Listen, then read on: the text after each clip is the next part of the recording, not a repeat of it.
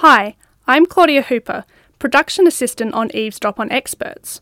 You're listening to a special bonus episode of Eavesdrop.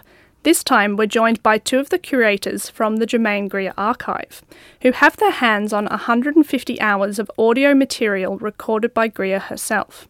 You'll get to hear Germaine Greer in Ethiopia and on the road in country Australia. I'll let Chris walk you through it.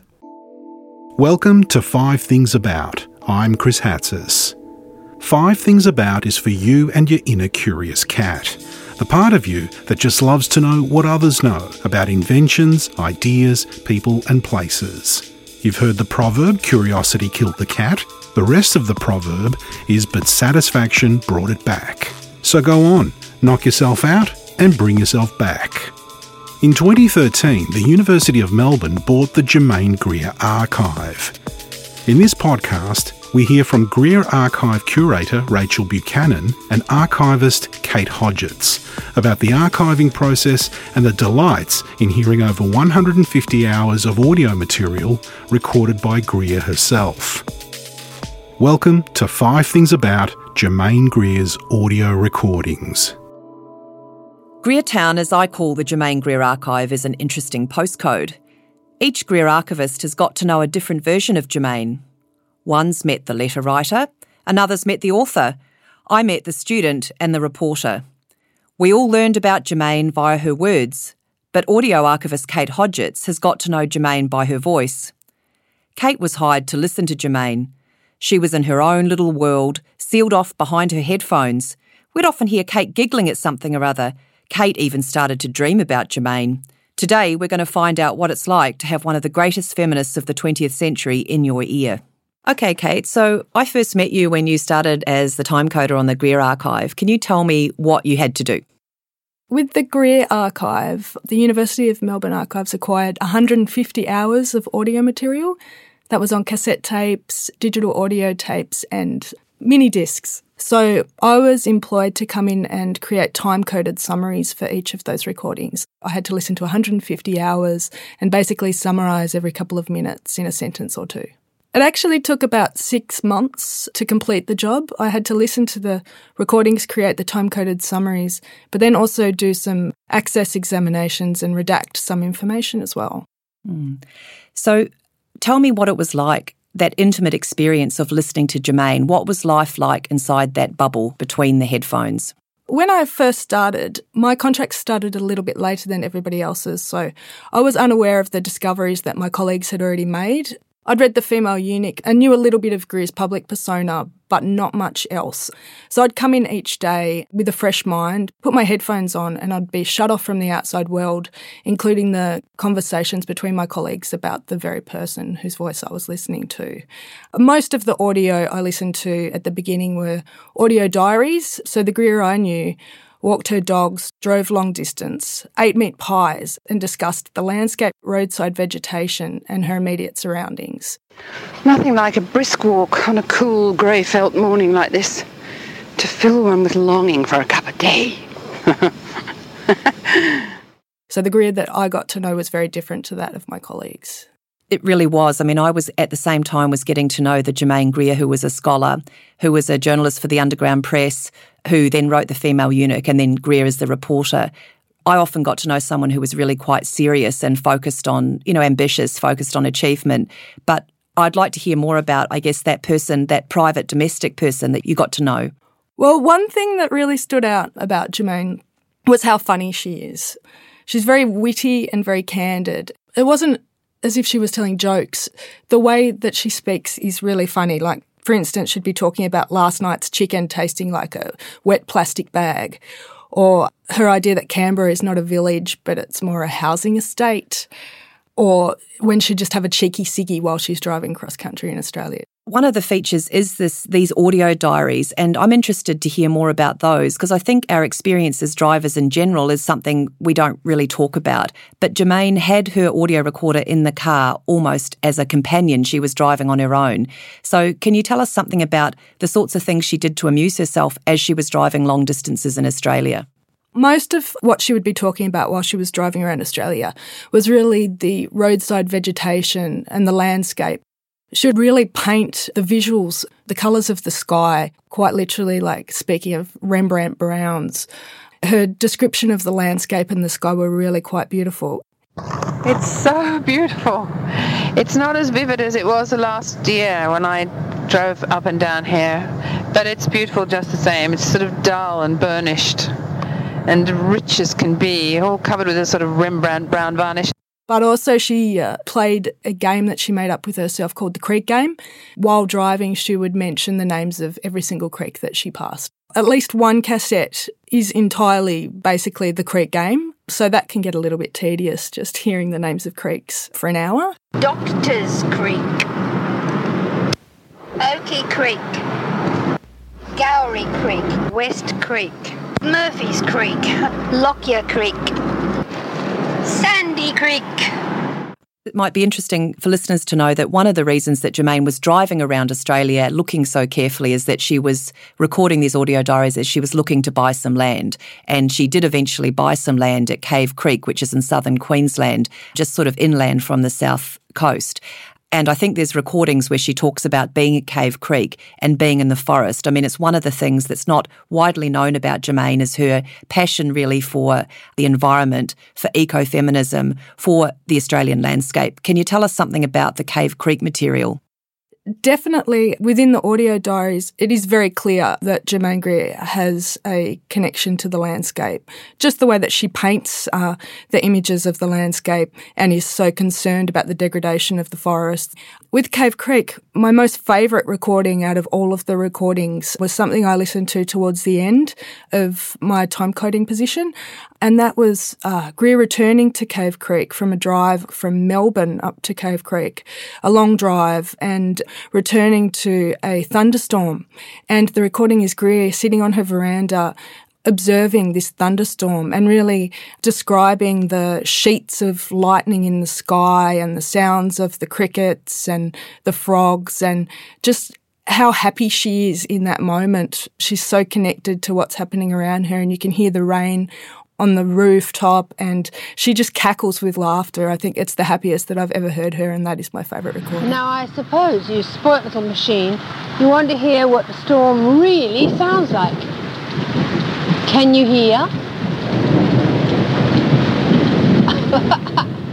Now, it's not yet at its full ferocity, but we are now underneath it instead of being beside it. And I just think it's wonderful. This is the best welcome I could possibly have, is this outrageous thunderstorm. That's a wonderful answer, Kate, and it really links in with my response to the audio that I've listened to and how these audio records really reveal Germaine's skill at observing what's happening around her and her ability to immerse herself in each moment. I think the Ethiopia recordings that Germaine made while she was there as a reporter for the Observer newspaper, in fact, in 1984 and 1985, while poor quality, are so transporting. The Ethiopia recordings are a real intimate experience. She was sleeping in a mortuary in Ethiopia during the famine, in a resettlement camp. And so she's whispering into the handheld recording device and talking about her experiences there at the camp. They're really beautiful recordings and quite sad. She's discussing seeing a woman actually passing away and that moment between life and death when you can't actually tell whether the person is still living, whether they're breathing or if they've passed on. In the last stages of starvation, people lie still. And the flies crawl over their faces unchecked. The shelter came too late for the children whose eyes have fallen out through vitamin A deficiency, and see their mothers carrying, slung on their backs, to and fro from the intensive feeding centres. They will be blind. Many more children will be blind for the same reason. Again, it was a different side of Germaine that you're used to from other research and other things that would be available in the archive. I agree with that, and there's something about listening to the sound rather than the words. It's the sound that really takes you to that place. And I suppose it's a good time now to ask about Germaine's various tussles with her recording devices. So one of the charming aspects of this series is the way it reveals Greer being all too human, struggling with machines. So can you tell me something about the records that demonstrate the difficulties? Most of the recordings are recorded by Greer using a handheld dictaphone. In these recordings, you are constantly reminded that she's walking along, holding a dictaphone, or in the car, sometimes driving with it sitting on her lap. You can hear the recording stop and record, and she plays back to listen areas and then comments on them, runs out of tape or records over an existing recording. And there's also areas of tape that are sped up due to a malfunction of the recording device. How close do I have to stand to this machine before it can record my voice? I wonder. Does this make it any different, I wonder? That was apparently on double, but I don't know what it means. Yes, the chipmunk effect is quite amusing, isn't it? So, Kate, I suppose one point I would like to make is that we've done all this work with this archive and that we've brought our own personalities to our job. I know that in your other life outside of work, you're an artist, and Germaine Greer has a strong interest in women's art. I'd like to hear something about how listening to all these records has influenced your own practice. Listening to Germaine speak Monday to Friday for several hours each day for 6 months, it's hard not to be influenced. The recordings that were based around art definitely did inspire me. There's a Susan Hiller interview, Cornelia Parker interview and Rose Wiley interview where Germaine actually purchases a painting. The one that really stuck out for me was the Susan Hiller, which took place in 2002.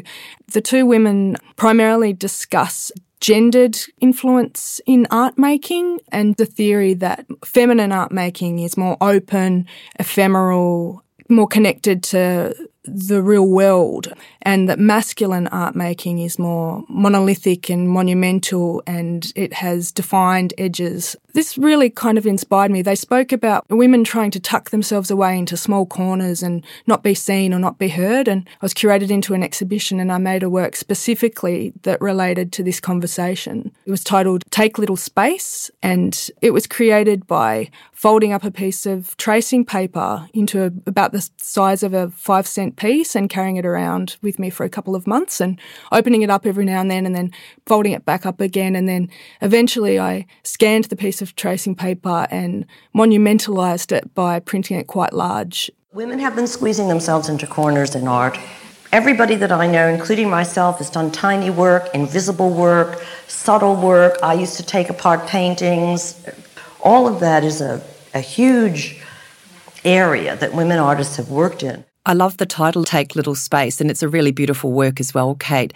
But what I love most about it is that Greer herself has occupied confidently an enormous amount of space in this archival repository. It's rare to have a personal collection of papers that occupies quite this amount of space. It's only Malcolm Fraser that slightly outdoes Greer in the repository itself. So it's like her archive is a monument to her as a writer and an artist. And I know that one of the reasons it's great to have this conversation today is to capture some of the ambient knowledge that the Greer team has really gained about not just Germaine Greer, but about ourselves and about what it's like to work as archivists and artists and writers with this extraordinary collection of records. I'd like to just address what you think researchers can learn by working with sound. We've touched on that, but what it is about sound and Germaine Greer's voice and the voices of others and other sounds that are captured that make the audio series so compelling. Listening to the audio series, you do get to experience the more human, candid side of Germaine Greer, which I think could be a useful experience to have before encountering other documents within the archive, because it does set you up to realise that she is a person and she does have a normal everyday kind of life like everybody does. And you do also hear a difference in her voice between when she's having professional engagements, using proper English, and then driving along using, Aussie colloquialism and slang and stuff like that. It's there is definitely this switch, as there would be with anybody. But yeah, it is interesting to see that side of her through the audio. The Greer Archive is a restricted access collection. This means that researchers who want to use the archive need to meet the university archivist first and sign an access deed. Everyone who works with these records, including the audio, has to work with them in the supervised reading room at the Baillieu Library.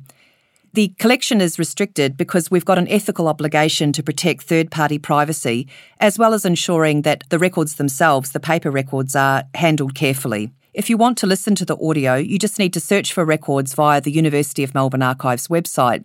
Just type 20140040 into the search box. The audio records are MP3 files. They'll be copied to a USB and delivered to the reading room at the Baillieu. We've set up a special computer there so you can listen quietly to the many voices of Germaine Greer. So that was 5 things about Germaine Greer's audio recordings. Maybe a little more than 5 things, actually. This podcast was made possible by the University of Melbourne. This episode was recorded on the 21st of June 2017. Producers were Dr Rachel Buchanan, curator of the Germaine Greer Archive, and Kate Hodgetts. Editing by Kate Hodgetts and Gavin Nebauer. Audio engineering by Gavin Nebauer and production assistance from Claudia Hooper. The 5 Things About podcast is a University of Melbourne training program created by Dr Andi Horvath. Still curious? Nip over to our other podcasts, Up Close and Eavesdrop on Experts, for more. I'm Chris Hatzis. Join us again next time for another 5 Things About. You've been listening to a bonus episode of Eavesdrop on Experts. Your regular Eavesdrop episodes will be back soon.